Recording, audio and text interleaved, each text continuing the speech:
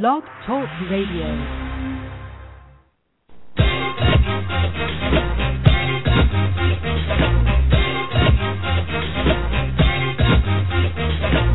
The Keys is proud to announce The Communicators, airing Saturdays at 7 p.m. with your host, Bro.Leroy, from the heart of Harlem, USA. Don't forget, every Saturday, 7 p.m., The Communicators, with your host, Bro.Leroy, on the Keys Network.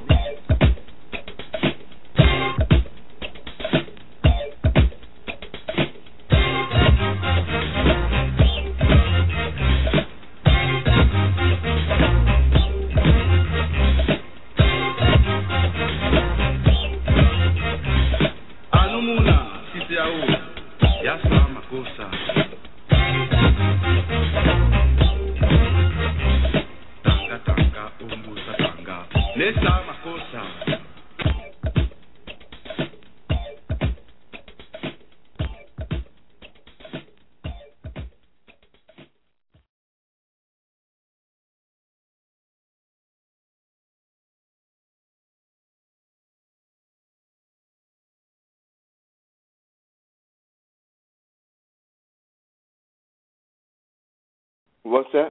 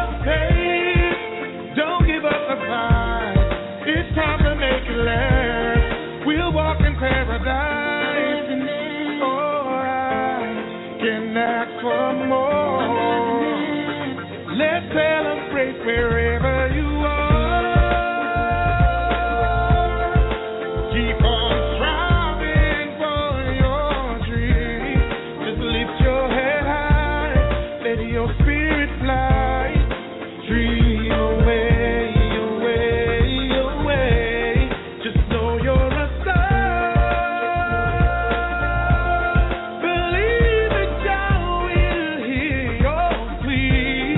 Just spread your wings.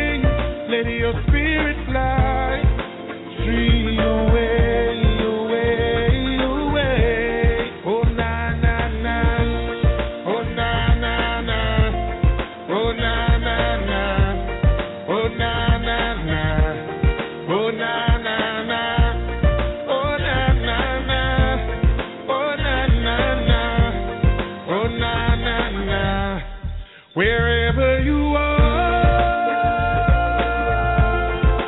keep on striving for your dream.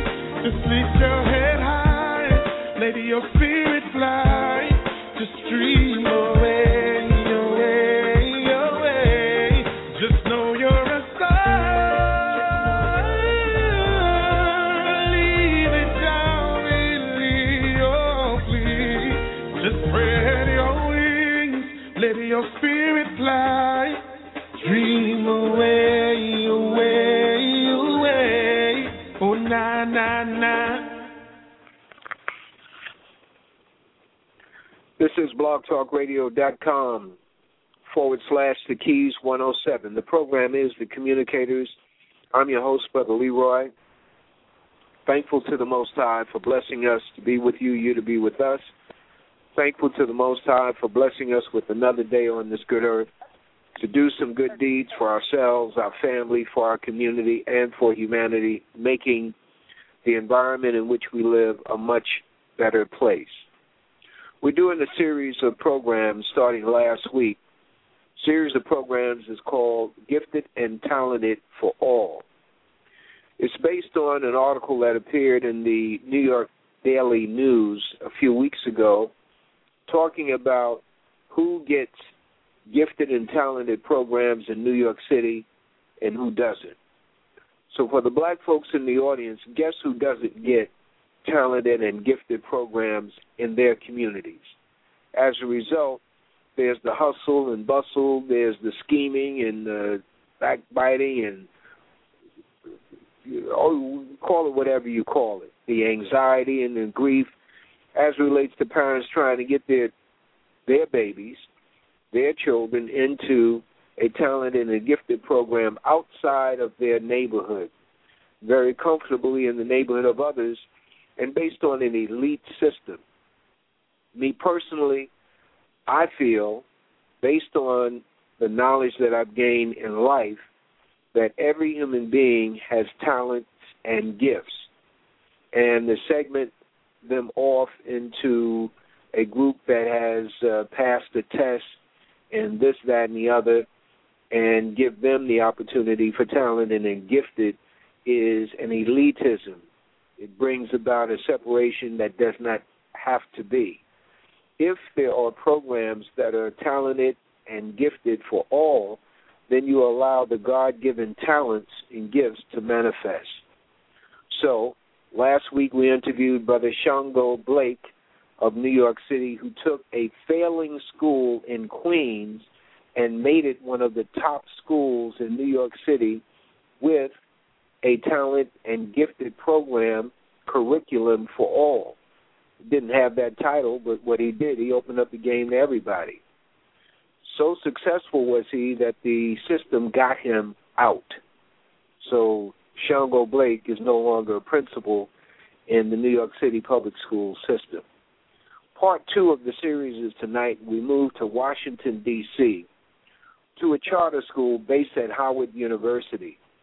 And we borrow the language of Brother Minister Farrakhan, who many of you just heard in a presentation where he said, we must stop calling our children kids. Kids are baby goats and they have a particular nature. And based on his brief comment regarding that, it is quite probable that school administrators who look at children as children develop different programs and attitudes towards them. School administrators who look at children as kids, it's more playful, and therefore anything can go. Some of the kids, they do well, but most of the kids, we blah blah blah. The dialogue. So it is my belief that at this charter school in Washington, D.C., the Science Charter School based at Howard University has a philosophy, based on my interviews with this brother, has a philosophy of looking at those human beings who are the various ages of elementary, junior high school, and high school. They look at them as children to be developed. Here to tell us the story of the success of this particular school is Brother Younce Gregory. God bless you, my brother. Are you with us? God bless you, Brother Leroy. So wonderful to be back with you this evening. How are you? I'm excellent. I'm sorry for that long introduction, but that's the background to what we're going to talk about. We've talked before, interviewed before, and you have some great stories that make me feel good as a human being. In answer to the questions I put to you in several interviews, tell us about, first of all, those children who've been rejects, special eds, or push-outs from other schools that you folks have taken into the Science Charter School, and how they have fared in your curriculum. We'll start there. So, always a pleasure to be able to talk about the work that we're doing with our young people, because it truly is my life's passion and my life's work. Real succinctly, just to kind of sum up our program, as mentioned, we're the Howard University Middle School of Mathematics and Science. We're a full STEM program, and for those who aren't familiar with that acronym, STEM stands for Science, Technology, Engineering, and Mathematics.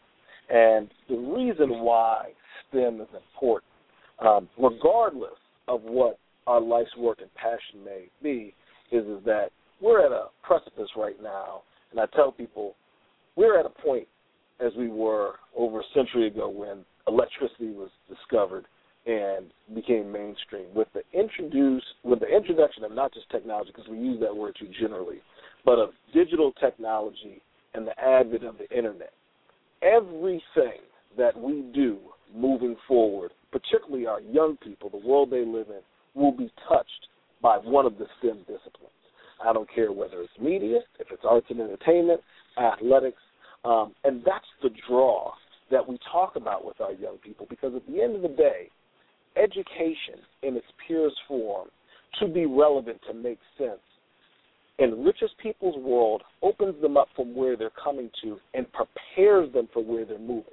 So whether that's from a standpoint of the work they will do in their life, whether that be in a collective or for themselves, and whether that be for the general body of knowledge that they will need to be an edified person as they move forward and interact in their community and their benefit of their community.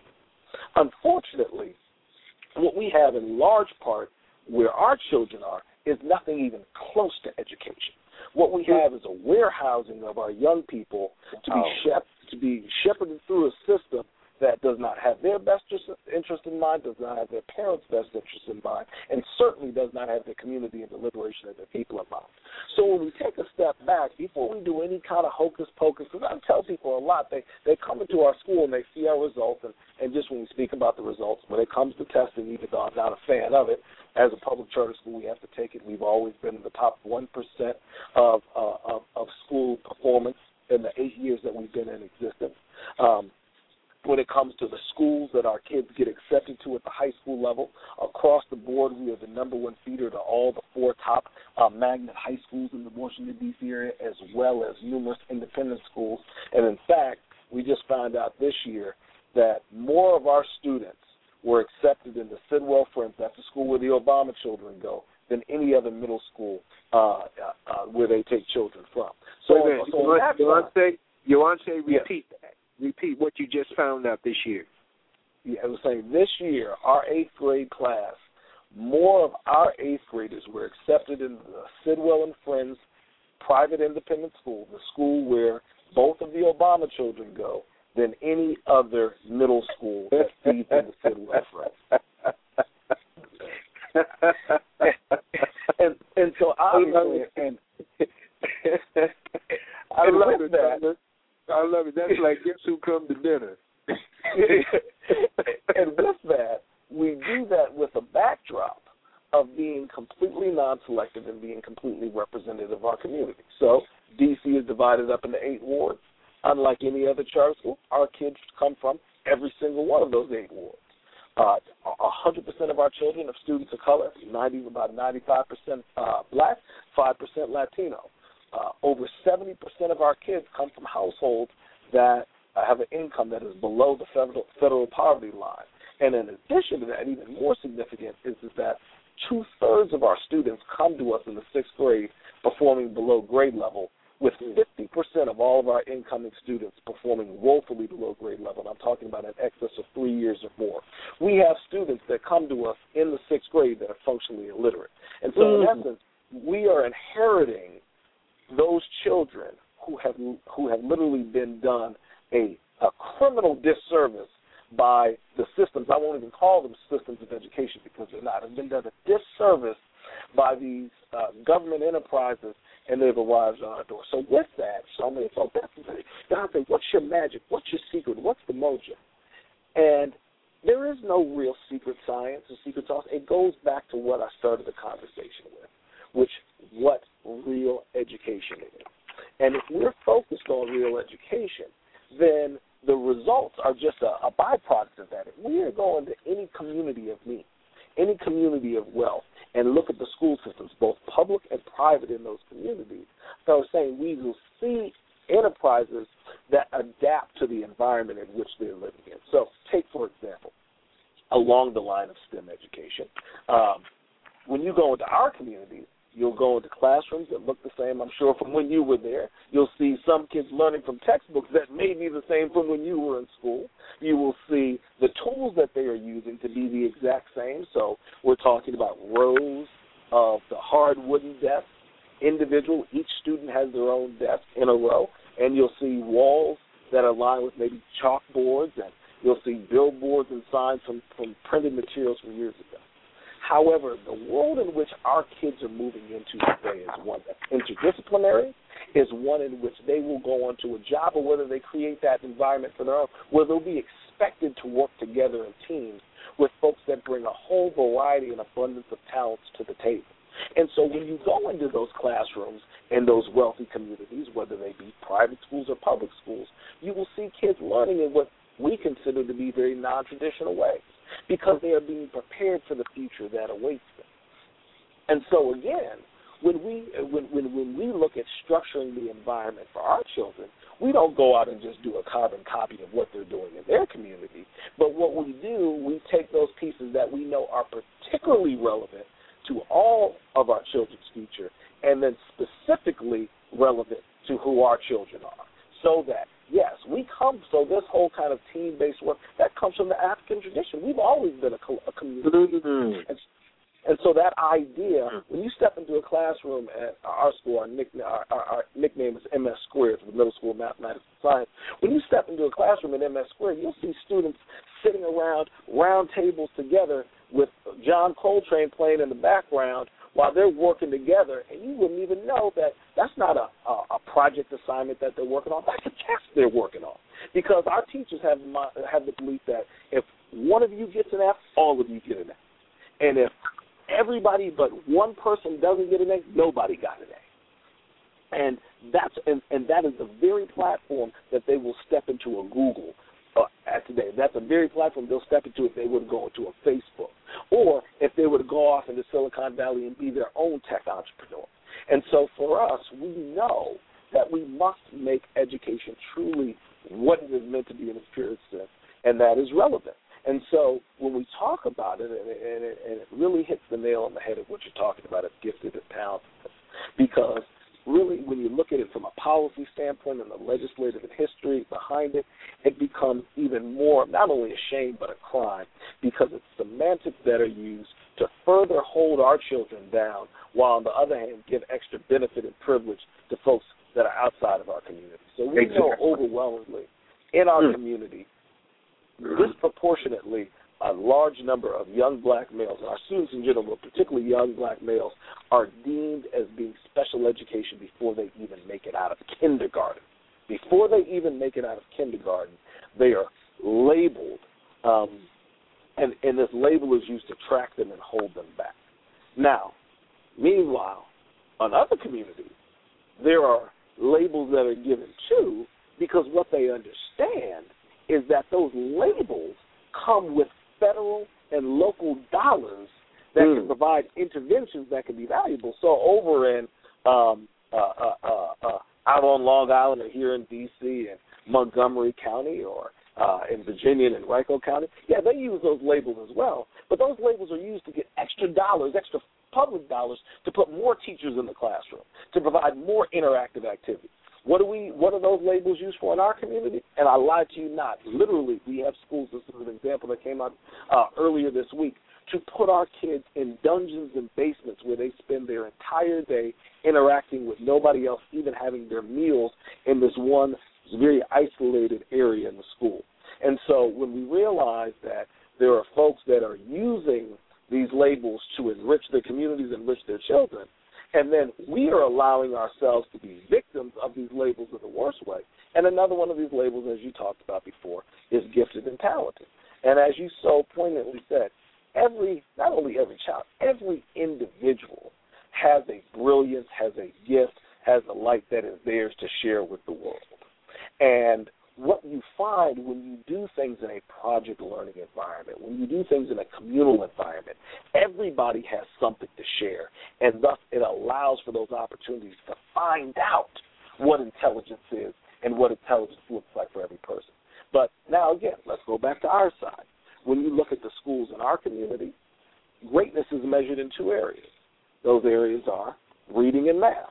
Why are those the only two areas? Because those are the only two areas that is required by the No Child Left Behind legislation. Schools are required to test in. And so what do we tout? We tout high test scores. We tout high test scores in two very limited areas. Now, mind you, reading and math are the fundamentals and the building blocks across the board in discipline. However, if as a ninth grader and as a 10th grader, the only thing we're using to measure their brilliance, to measure their intelligence, is how well they read or how well they perform math, we are absolutely at a deficit. And the thing that I say all along is that the schools in our community are determined, excellence and greatness is determined by these standardized tests. Tests that the best and most selective schools in the world do not themselves take.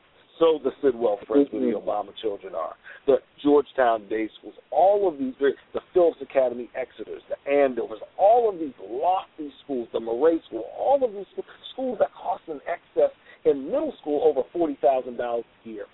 They don't take these tests. That is our litmus test for excellence. What are we doing wrong? And we've got the nerve to wonder why we've got the mess that we have in our community. And so when we recreate education on the foundation of what education truly is, and we start to put it back piece by piece by piece by piece, what you find, and this is the work that we did at our school, and mind you, we're certainly not the only ones. The brother that you mentioned in Queens who is doing outstanding work.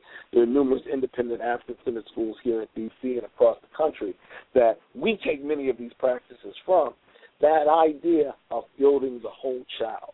So what we've been able to do is create a program that is responsive to what the requirements of the system are, because that's another thing, and I warn people against this, is that and I'm sure just as the brother Shango found out in Queens, when you are doing something dynamic for African people, you are not rewarded, you are a target. You are a target with the biggest bullseye on your back. And so the first thing they're going to do is not look to congratulate you for the wonderful work and transitionary work you've done. They're going to start to look at you with a fine-tooth comb, almost like the IRS coming in to do an audit. That red flag goes up. And so that's where we started with our foundation, to make sure that when they did come in the door, they would find nothing that could deceive them. But in addition to that foundation, we then enrich our day to provide our students with the outlets that they need to express who they are as individuals, primarily in the STEM disciplines as being a math and science school. So what does that look like? That looks like extra periods in the day that aren't graded, that aren't structured in your traditional class environment, that allow our kids to work in small groups to enrich those areas in which they're struggling in. And by doing that, it still allows them to experience the full curriculum like all of their other students. They are not segregated to the side and said, oh, because you come to us reading below grade level, all we're going to give you is reading for half the day, and the other half of the day, all we're going to give you is math, and we're going to take music away, we're going to take science away, we're going to take social studies away, we're going to take the written word away. And then what we're also able to do is create what we call our STEM enrichment component, which are practical applications of our math, science, technologies, and engineering, which engage our kids in the real world with either professors or graduate students or actual real-world practitioners. So what does that look like right now? Well, currently, we are working with a Black-owned mobile technology in Washington, D.C., that is teaching our kids, literally middle school kids, first, the platform for mobile technology. So a programming language that you'll only learn at earliest in AP Computer Science in your senior year in high school, or more often than in college, our kids are learning JavaScript by not just some teacher who kind of learned, but by a Black man who built his own mobile technology company from the bottom. Go ahead. And what are they learning that platform for? They're learning that platform to then enter into project-based competitions where they are actually building their own mobile application that they will then go out and get funding for to market and sell in the open market. Okay? Now, this is true education. This is truly, when you walk in the doors of Illinois Math Science Academy, the most elite public-sponsored school in the state of Illinois, this is the type of learning that you see. This just to give you an example of that school, that's where the companies Yelp and YouTube, the founders of that, came out of there. It's about engaging our kids in the real-life work that they will be doing, bringing all those disciplines into place. And when we started the project, we let our kids know that while we're focusing on mobile technology and computer science and programming, it's more than that. It's marketing, because when you create this project, you're going to have to get out there and you're going to have to introduce it to the world. It's also financing, because we're also going to have to raise the capital for it, and then you're going to have to manage the cash flow, the inflows and outflows of cash. It's of course, the program component. It's management. It's having a project manager that can take an idea and work with that entire team and take it from a concept all the way to completion. So we're bringing in an opportunity for everybody to speak up. So in those areas where we know that girls are typically targeted when it comes to engineering, well, they hear fashion and design and marketing and branding, and that turns them on. And before they know it, they're doing their own programming and coding in computer science. Leroy, I tell you, this is the way we are going to transition our community.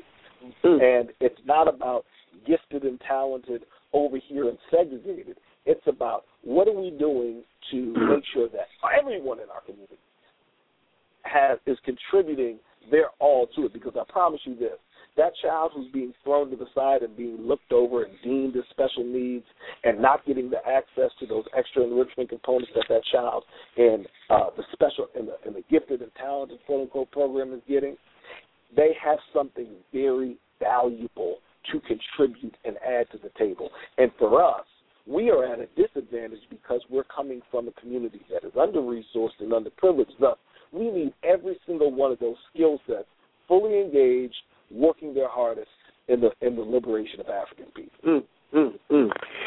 We need every one of those skill sets. And based on conditions, we need every one of the individuals who are in our community to realize, I'm dealing with adults and children. I'm just adding on. I'm not taking away anything. I'm just extrapolating from what you said. We need the resources and we need the human resources to realize that they have talents and gifts, and that those talents and gifts are right within their families, and take a whole different look on who our children are, right within our own families, who our wives and husbands are. Each one of us has this value, and if we stop, and as we stop devaluing ourselves based on a conditioning that we've got from outside of ourselves, then we can begin to grow. I want you to go back to that Illinois school example. You know, with people from, the YouTube and the Google people came out. Just go over that slowly. That the school in existence, what do they do there?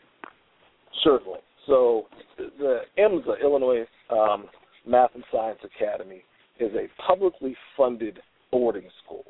And there are, I believe, about 10 states across the country that have, and it's kind of really taking from the Chinese or Indian model that says, who are the top performing kids in this state, and we're going to put them in this very elite incubator environment. So I think it's the top 5 or 10% performing students in the state of Illinois go there. Their day literally starts at 8 o'clock a.m., and classes end at, I believe, 10 p.m.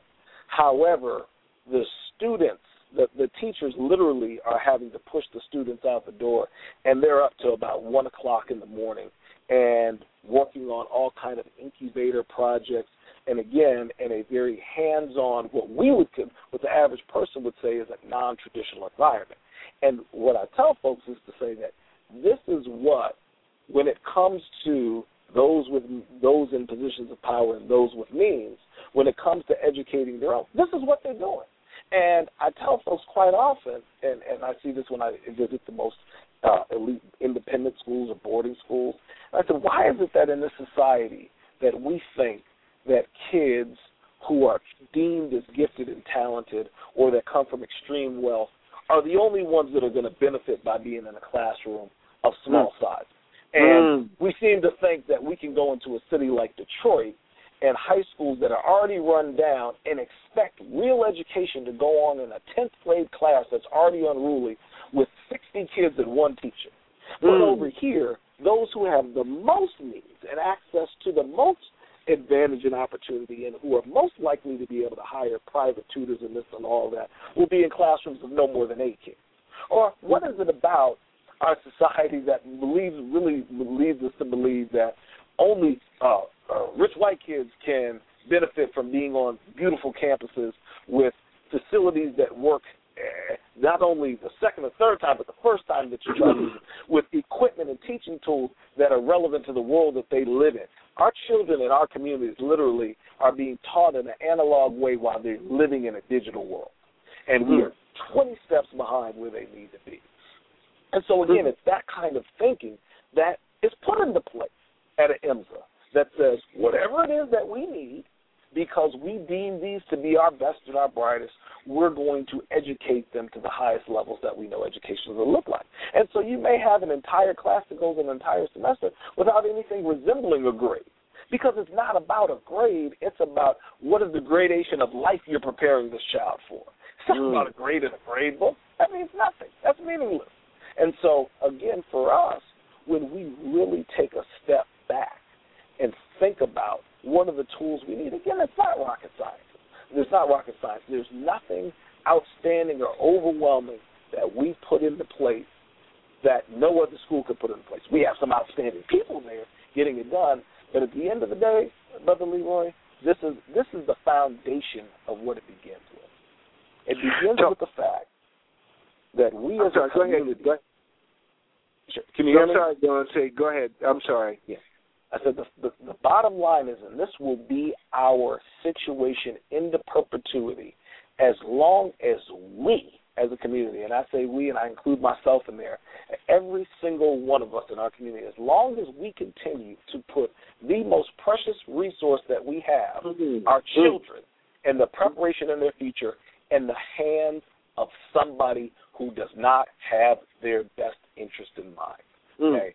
Overwhelmingly, whether it's public schools or the charter schools, we have folks that are from outside of our community, that are not of us, from us, a part of us, that are not only directing our education, but defining what that education should look like. And what does that begin with? It begins with a belief that is defined by what society tells us about black folks. They're thugs, they're ignorant, they're savages. And so you've got folks that are charged with educating our kids that from day one have been trained to believe that our kids can't achieve, that our kids cannot achieve. So what do you think that system is going to produce? How on earth are they going to find any talent in a group of people that they think the highest achievement in life is to get them to graduate from high school? How disrespectful and insulting is that? Tell me one. So we've all heard about the school in Chicago. Every 100% graduation rate, right? 100% of their black kids go on to college. Name me one white school in a rich white part of this country that we've ever celebrated for sending their kids to college. It's not an accomplishment. It's a given. We don't celebrate our fact that our 16-year-old can get dressed by themselves. It's an expectation. So why am I going to do a backflip because my 18-year-old is stepped up to the next logical progression in their educational path? Why? Because I don't believe that he can do that. I'm surprised when she does that. So it's a national story. It's national news. My job is now done. His job hasn't even begun. Who do we know that is running the world today with just a bachelor's degree as if that's the beginning and end of it? Who do we know that has gone on to just, never mind college, just any old college, and that's the end of their success story? But again, because we have such lowered expectations for our children in our community, we think we finished when we've had them finish high school, no matter what the quality of education was at that high school, no matter the fact that all they've done is have courses in reading and math and have not had any greater enrichment classes beyond that. We think that's success. And what that means is that at the end of the day, Brother Leroy, we truly have done more to resegregate the education in this country than we were looking at back before Brown versus the School Board of Education. Because we've been in a system where now we define as success for our children something that looks very different than what true education is. We've got folks that come out of the Princetons and the Harvards and the Stanfords and the Browns from communities very different from ours that have studied us in a lab, almost like a science experiment in a Peachtree dish, and said, aha, I've got the solution. And they call it urban education reform. And that's where we see the KIPS come out of, that's where we see the Edisons come out of, and that's where we see all these reforms, all these issues come out. And so again, I'm just a very, I'm a very lay person. I'm just a common sense man, and I ask one question: if these reforms are so outstanding, if these schools are so outstanding, why are you only putting them in our community? Why don't these schools exist in your community? Why aren't you using these incredible innovations to educate rich white children if these are so ideal and if these are so wonderful? And even then, it makes me ask another question. In fact, if these schools are so great, and if in fact you are working at these schools and all your friends and neighbors and cousins and uncles are working in these schools, then why aren't any of your children in these schools? Why aren't your neighbors' children in these schools? Why aren't your nieces and nephews in these schools? Because they know that that's not true education. They just think it's the best that we can do. Whoa. Ladies and gentlemen, you have the opportunity to call in and ask Brother Younce Gregory questions regarding school, the school of note in Washington, D.C., based on the campus of Howard University. The telephone number is 213-943-3618, 213-943-3618. There are those of you who are listening by internet, and that's the number you'll have to call in order to get on the line to ask our brother a question, 213-943-3618. Hit 1 on your telephone keypad. That lets our engineer know that you have a question. Now, we have some announcements that we must make before we get to your questions and further dialogue with Younce Gregory in Washington, D.C., and we'll be back after those few messages, about 2 minutes and a half. Stay tuned. Rafika Consultants and Services, LLC, is on the cutting edge of emerging technologies for designing online classes and providing face-to-face and virtual technology training or help with computer programs, web design, and graphic arts. We also provide biography writing services for websites. For more information, give us a call at 631-399-0149. That's 631-399-0149. The Fluffs present the alphabet, now found in paperback, sporting a 5-star rating on Amazon.com.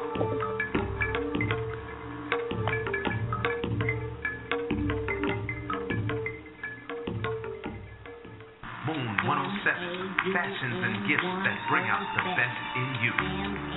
Moon 107 is an online retail store featuring women's and men's clothing and a gift shop. The woman's shop features stylish tunics, suits, and accessories, and offers the well-dressed woman an outlet to find the perfect gift for self or for someone else. The men's shop offers classy French-cut shirts for the well-dressed man. The gift shop offers organic skin, hair, bath accessories, and inspiration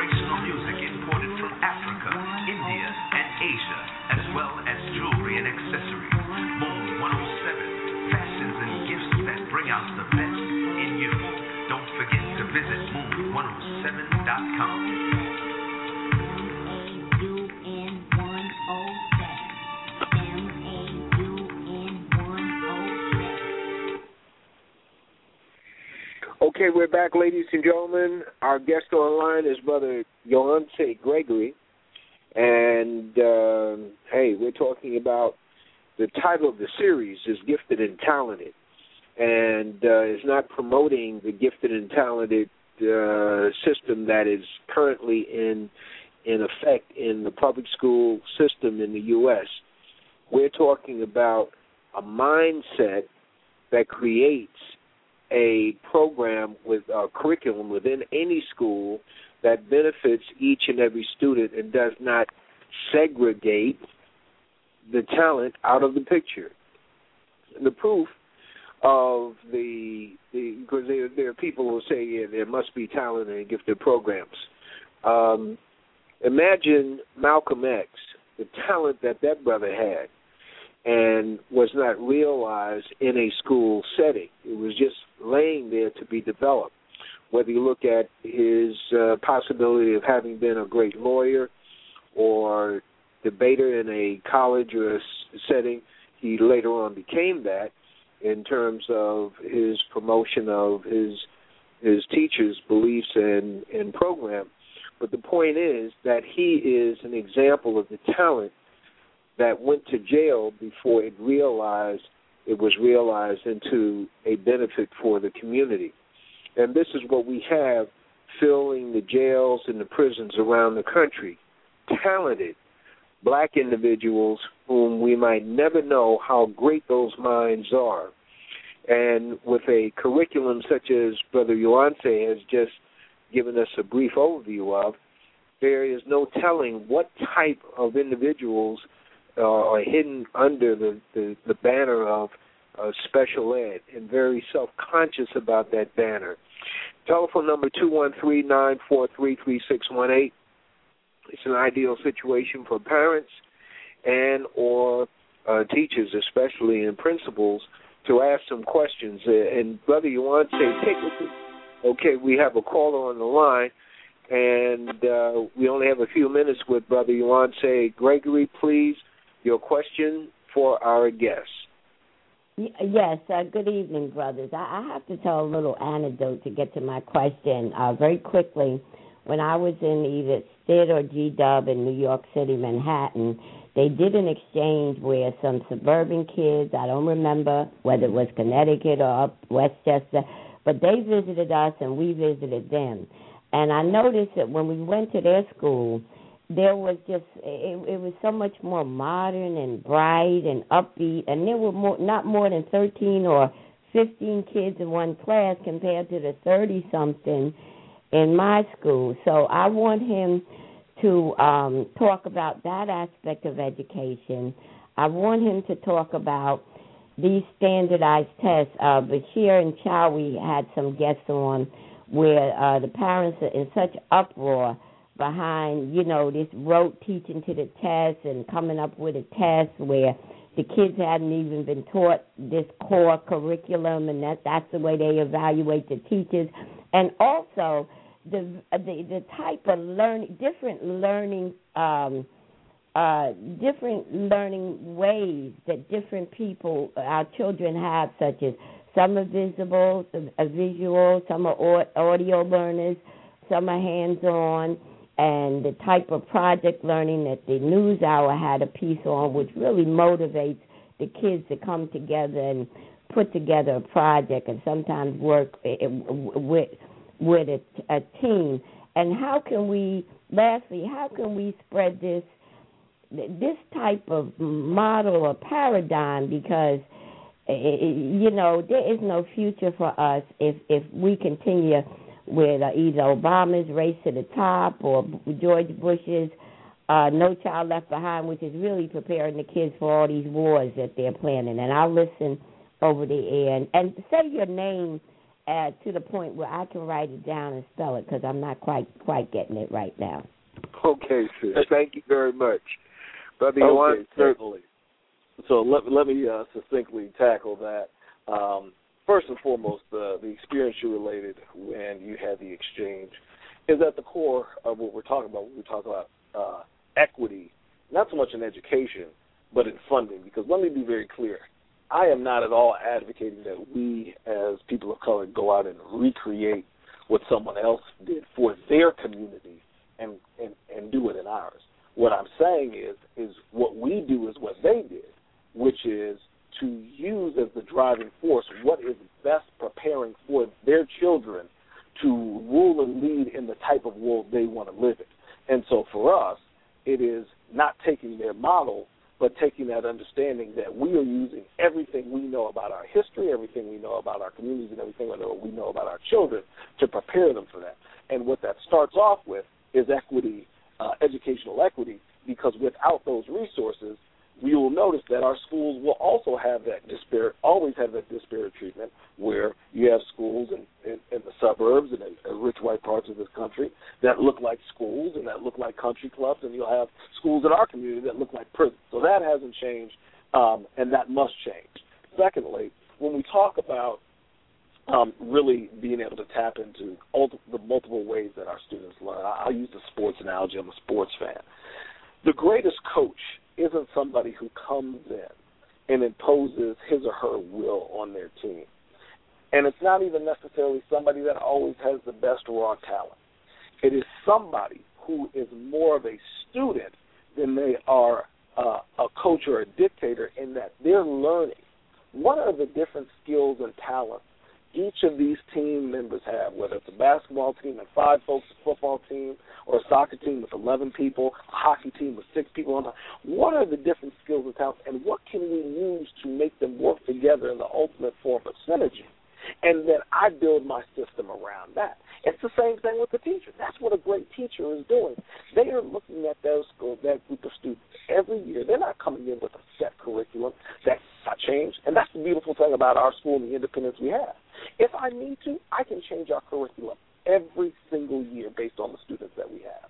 So where does that start with? It starts for us not on day one when the kids come into their first day of class, but immediately after they're enrolled in our school. You know what we do? We sit down for an hour and we interview every single student and every single one of their parents or grandparents or cousins, whoever happens to be their caretaker, and find out what their interests are. Find out what subjects they like. Find out what things they like to read, what things they like to do, what games they like to play. Because what I have the privilege to do every year in running our school and calling our own shots is I can incorporate all of those nuances into the educational platform that they're going to receive. And again, that's what a truly great teacher does, and that's what a truly great school system does. It says, what is it that you bring to the table, and how can I help you maximize that to the highest level? And very quickly, again, my name is Younce, that's Yohance.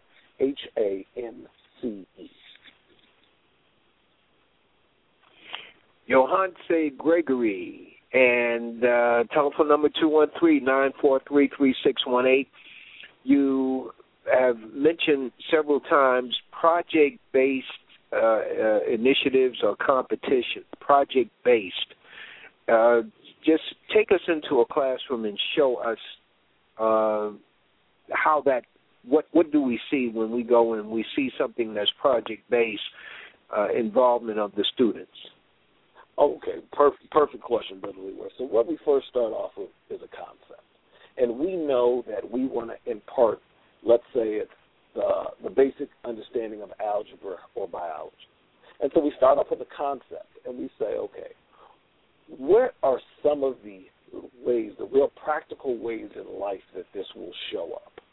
And what we then do is we engage the students in that conversation, just the overall understanding of it. And we talk about issues that are relevant to themselves, issues that they can relate to. And what we then do is set out over the course of the year to define a project for that class to then work on incorporating all these different disciplines that they then will end up with a presentation that they'll have to do. So take, for example, we have one of our teachers, outstanding a math and science teacher that had spent numerous years teaching in Southern Africa, had worked both public and independent schools here, and actually joined us a couple of years ago to create her own curriculum within our schools, a STEM project learning curriculum named Miss Florentia Spires. And so let's take the 6th grade class. And so since the 6th graders are studying pre-algebra, and since they're studying life sciences, what she had them do was, they're studying earth and planetary sciences. So what she had them do was a recycling project, because we have to measure the half-lives of these materials to talk about how quickly they degrade, also what materials can be recycled, and then as well we have to incorporate the different mathematical formulas and postulates that we're using to study that. And so you'll walk into a class one day and you'll see about kids working in about 6 different groups, and one of those groups will be plotting out the plan for how we're going to launch our school-wide recycling initiative. Another group will be working on posters to advertise and encourage kids to engage in recycling. And a part of that is a research component, because there's going to be facts and figures about recycling. Then we have another group that's the technical specifications group that's determining what plants or recycling plants are we going to work with. Are we even going to attempt to try to recycle these materials on our own? And then finally, you've got the group that's working on the logistics. What's the time period going to be for not just the project overall, but mapping it out, just like when you go into any corporation, you have project management, and they're actually creating a production schedule from when that project will begin to when it will culminate. Beautiful. I love it. Now, also play out for us in this, within the context of what you just laid out for us, but also play out for us hands-on. You kept saying hands-on. What's hands-on versus what? And what's the value? Hands-on. Yeah, absolutely. So we go back to what's in theory and then that which is in practice. So when we talk about hands-on, we talk about actually putting things into practice. So in a math class, that's a heavy use of what we call manipulatives. It's one thing to sit down and to lecture at students and talk to them about the different mathematical laws, if we're talking about geometry and we're talking about the different theorems of postulates, or if we're talking about algebra and we're trying to introduce something along the lines of Pythagorean theorem or name. Whereas as opposed to algebra, if we're talking about the quadratic equation or something along that line.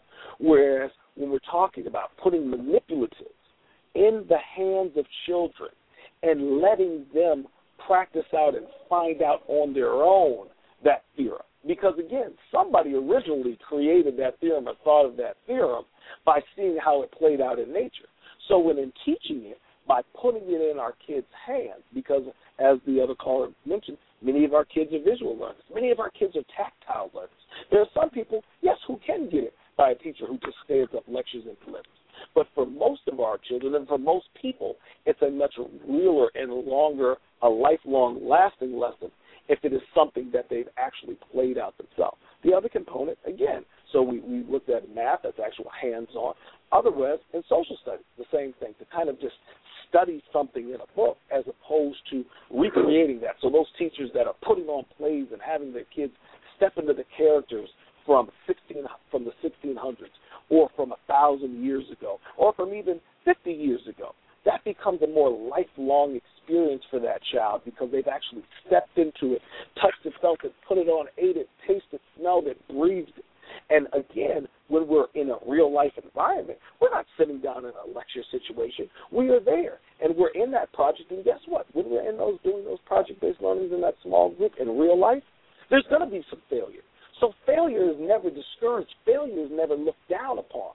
And there's not a single successful product that we're using today that was the first trial of that product. And there's nothing that we're using that is a part of our life that is the alpha version of that. It's not even the beta version. It's the end of multiple years of research and development into perfecting that. And what that research and development means is that there were a whole bunch of failures prior to that. But we teach our kids that's part of the creative process. That's part of the entrepreneurial process. And that's actually part of the learning process. Telephone number 213-943-3618. 213-943-3618. Hit 1 on your telephone keypad, and that alerts our engineer to the fact that you have a question. Our caller referred to learning styles. And just play that out as to what you have seen and observed, and in terms of that, how quick, or the methodology that has to be used in order to accommodate learning styles, etc. How much does that play in your education model? Yeah, certainly. So what I'll give you combines a couple of those pieces: learning styles or learning modalities, as well as that project hands-on. Again, it goes back to your foundation. You end how you begin. So we begin with an open platform. We don't begin saying, this is how you must learn. We open up the environment to study our children so they can tell us how they learn. So we're sitting back and studying them and to see what those strengths and what those weaknesses are. And what that allows us to do when we talk about learning stuff, it's just like in any environment. We often want to take something that we either don't understand or have been trained to think of it in one way and put it in a box. Now, right now, if we were to say who are the 5 best track and field or 100-meter runners that have ever run in the Olympics, we'll see that each of them may have a different style. When we look at the NBA, Kobe's style is different from LeBron's style, is different from Michael Jordan's style, but they were all championship award-winning styles. So why should we, if we look at great artists, there are all different types of artists that have all different types of nuance. So why should we think when it comes to how people learn and how people express knowledge, because that's the other part when we talk about testing. It's learning, and then how do we express, convey what we know. Why is it that we would think that this is the one area in life that we're all going to be doing the same way, the exact same way? It makes no sense. So what it is that by when you create that open source platform, it allows you to study those individuals and then build on their strengths. And we also see that with the special needs situation, because our kids don't fit into the box of that one learning style that the system deems they must, the system immediately says, there must be something wrong with you, and in fact, there must be something clinically wrong with you. Not only do we have to correct, but in most cases, we're going to have to medicate. So there's an interesting fact about MS squared that I love to share with folks, because they'll pull up our demographics, and a lot of people say, oh, this MS squared, all these great results. There must be something they're doing that's just not quite kosher. And they'll look at a number and they'll say, aha, look at this. This special education population, they don't have any special education kids. They only have about 8% of their kids with special education, whereas in the District of Columbia, over 30% of the kids in the District of Columbia are special kids. Now, I love when they ask that question because they think they're setting me up. But what I ask them to do is dig deeper, and I say, look at the number of special ed kids in our school in the 6th grade when they enter, and look at that number in the 8th grade when they leave. And what you find, Brother Leroy, is that over 85% of the children that come to us deemed as special education are, in fact, mainstreamed by the time they leave our school. And that speaks on 2 levels. One, most of them were identified as needing those special interventions and being special needs incorrectly in the first place, because they saw a young black man or saw a young black woman or saw a young Latino man, a young Latino woman, and said, aha, they have a learning disability. Or it's the first time they've been in a school with teachers and administrators who actually believe that they are brilliant and are damn committed to making sure to help them expose that intelligence. So a perfect example was a young man that joined us a couple of years ago in the 6th grade, who literally, not only was he a special education student, he was literally functionally illiterate. He operated on a kindergarten reading level as 11 years old in 6th grade. And this goes back to us opening our curriculum so that every child has access to that rigorous and advanced hands-on project learning environment. And after his first quarter, he joined the Solar Car team. Now, what is the Solar Car team?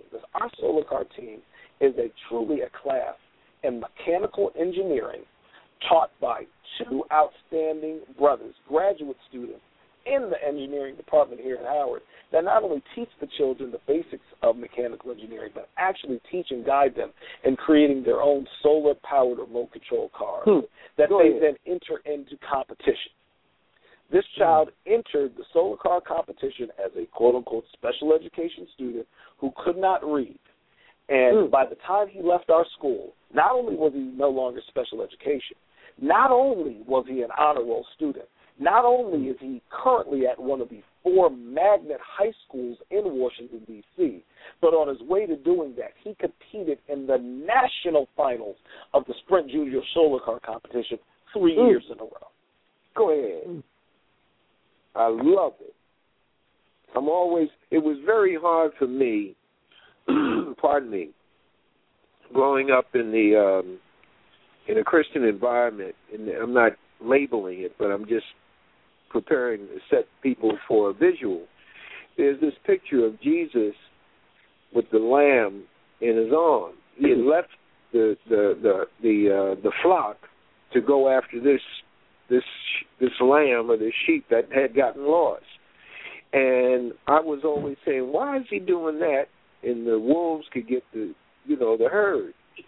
And in my evolving into maturity, that sheep, that lamb, I see, based on my experience, are the rejected and despised, the individuals who are in the gutter, cast away. And that child that reminds me of that visual of coming into an environment where he's saved. He goes to the front.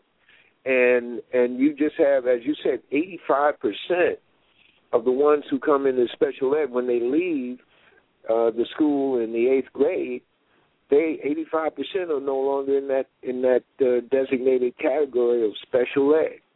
They're special persons. It is a fantastic job. Telephone number, we only have a few more minutes, ladies, with Brother Younce Gregory, 213-943-3618.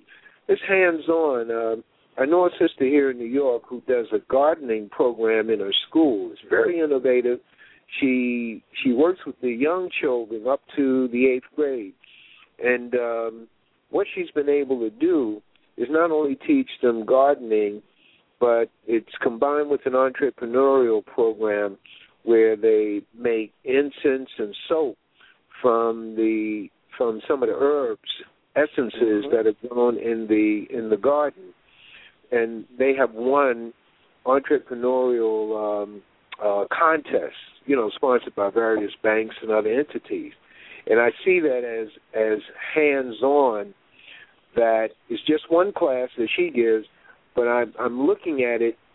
I'm not the educator in the school, but I'm looking at what she's doing, that if other classes within the school, whether it's wherever it is, they could tie right into that hands-on experience that's being gained in that particular class. I'm just bouncing that off of you because you guys, whatever you see that works, you work with it. No, absolutely. And that is so critical within the science background when we talk about that hands-on, when you mentioned the gardening piece.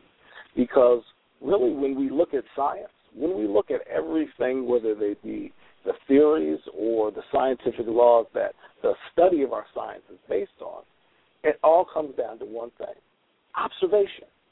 Any scientific theory or scientific law started off with somebody somewhere sitting and observing. That's what the true research is. That person who's in the field doing that field research, they're sitting there looking at something, sparking their interest and asking a question, and that has them studying. And so when we look at astronomy, that started off from our ancestors thousands of years ago, because they did not have an Xbox and they didn't have a television and they did not have a phone to distract them. Sitting back, laying down and looking up and gazing at the heavens and wondering and night after night. And then after wondering, they would then document those thoughts they were wondering about.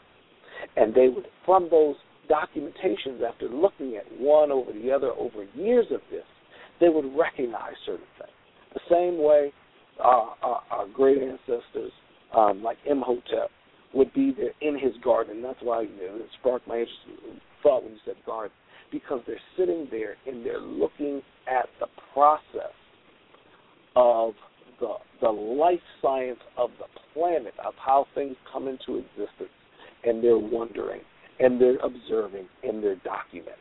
And so for us, when we remove that from the schools, when we remove that process from the schools, we basically eliminated science from the schools, because that's what true science is. Right now, any person who has their PhD in one of the scientific fields, they didn't just sit down in the library and read books.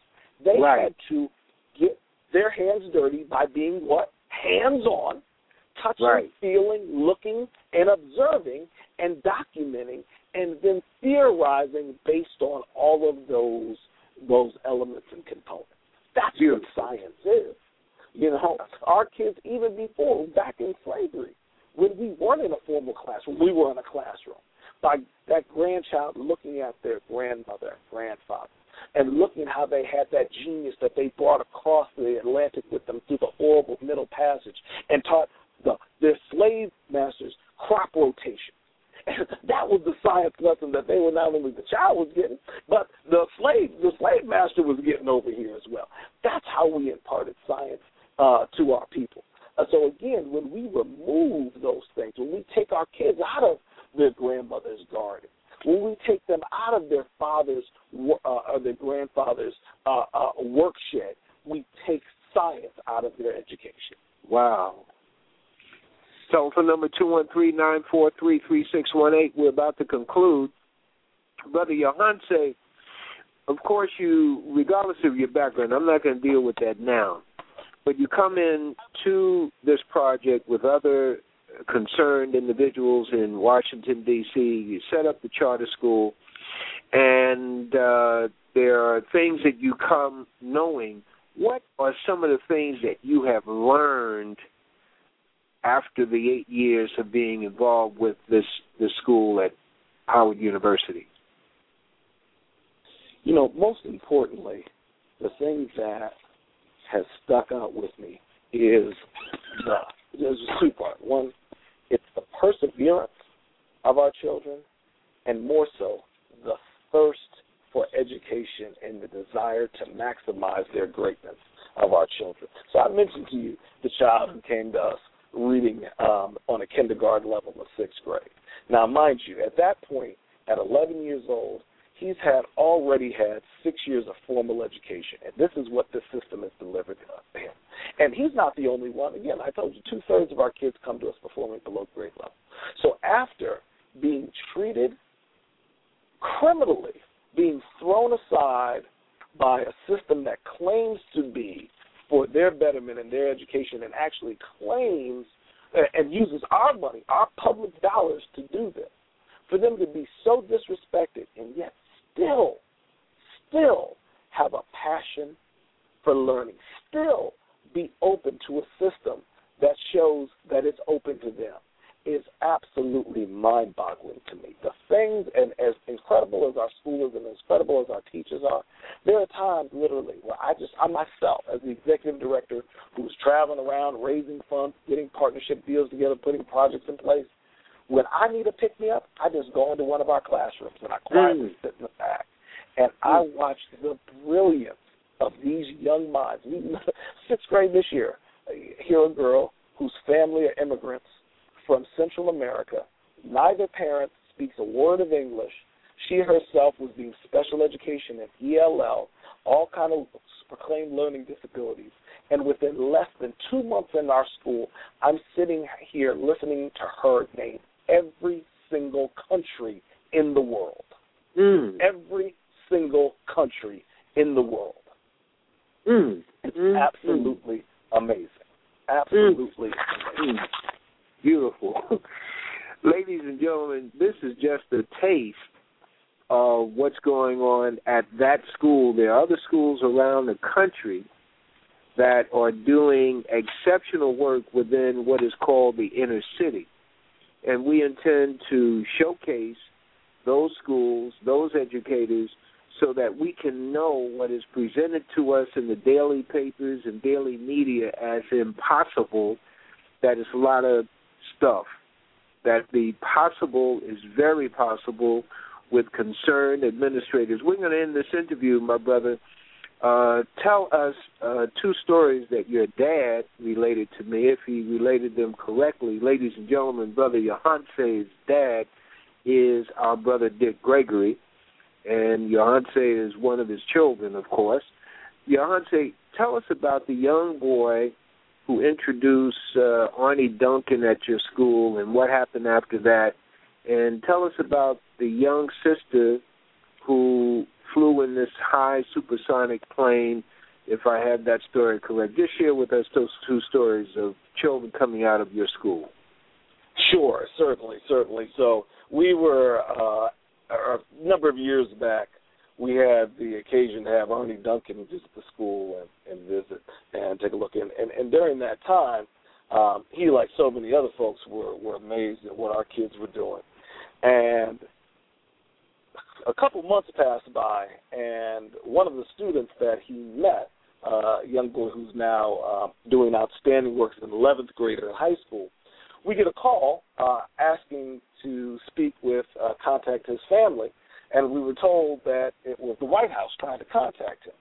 And, of course, it was a little bit skeptical at first, but come to find out that Arnie Duncan was so impressed by what he saw when he visited that word got back, and this young man was asked to introduce President Obama for a major educational address that he delivered to the nation. And then for our other student, this was a young lady who a couple years ago came to us as a struggling student, and after her 3 years with us, did such incredible turnaround that she competed and won a Mid-Atlantic regional competition against kids from some of the highest performing schools in the area, and one of the most improved student. And with that, it was with a space exploration company called Space Adventures.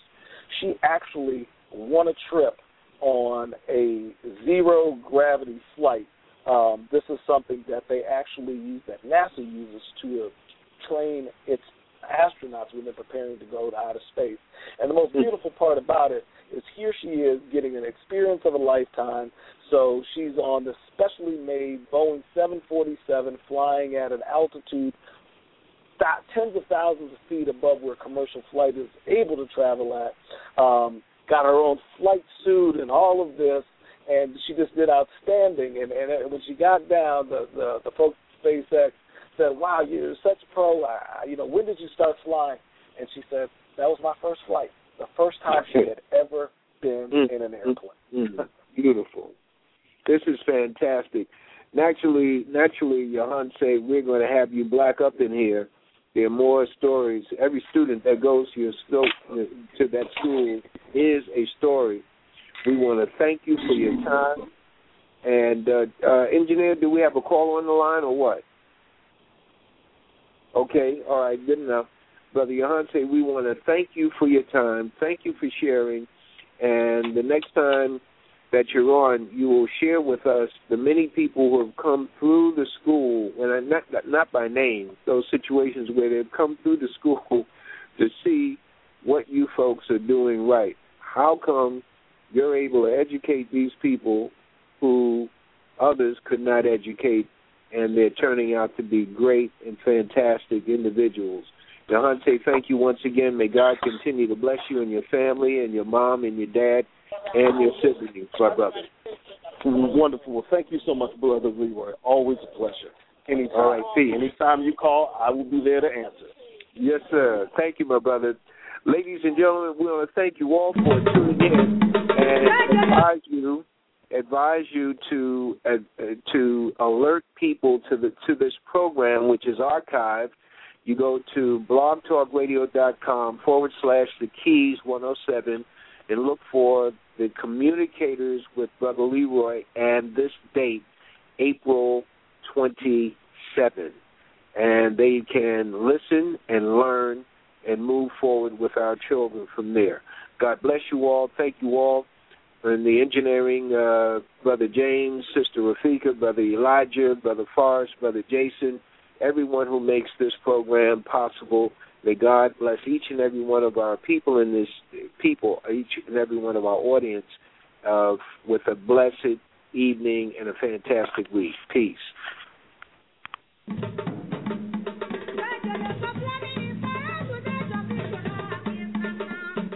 Keys is proud to announce The Communicators, airing Saturdays at 7 p.m. with your host, Leroy, broadcasting from the heart of Harlem, USA.